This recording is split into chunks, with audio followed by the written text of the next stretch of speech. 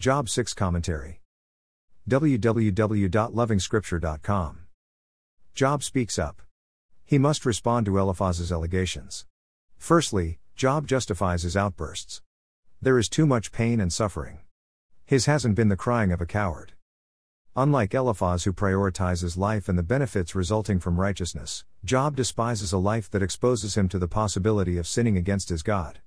He would rather die than face the possibility of one day cursing God because of increased pain and suffering.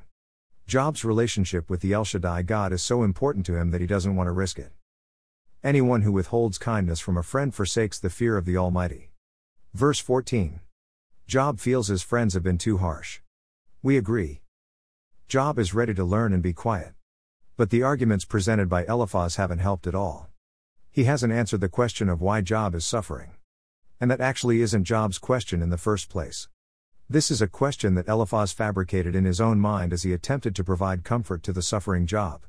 To his credit, Job had responded with obedience. Naked I came from my mother's womb, and naked I will depart. The Lord gave and the Lord has taken away, may the name of the Lord be praised. Chapter 1 verse 21. Job concerns himself with praising the Lord and not finding out why the Lord has given, or why the Lord has taken. Job is so weak that he no longer has any hope. Things have gotten so bad that he cannot wait for help anymore. It is at this point that he wishes the Lord could grant his request to die.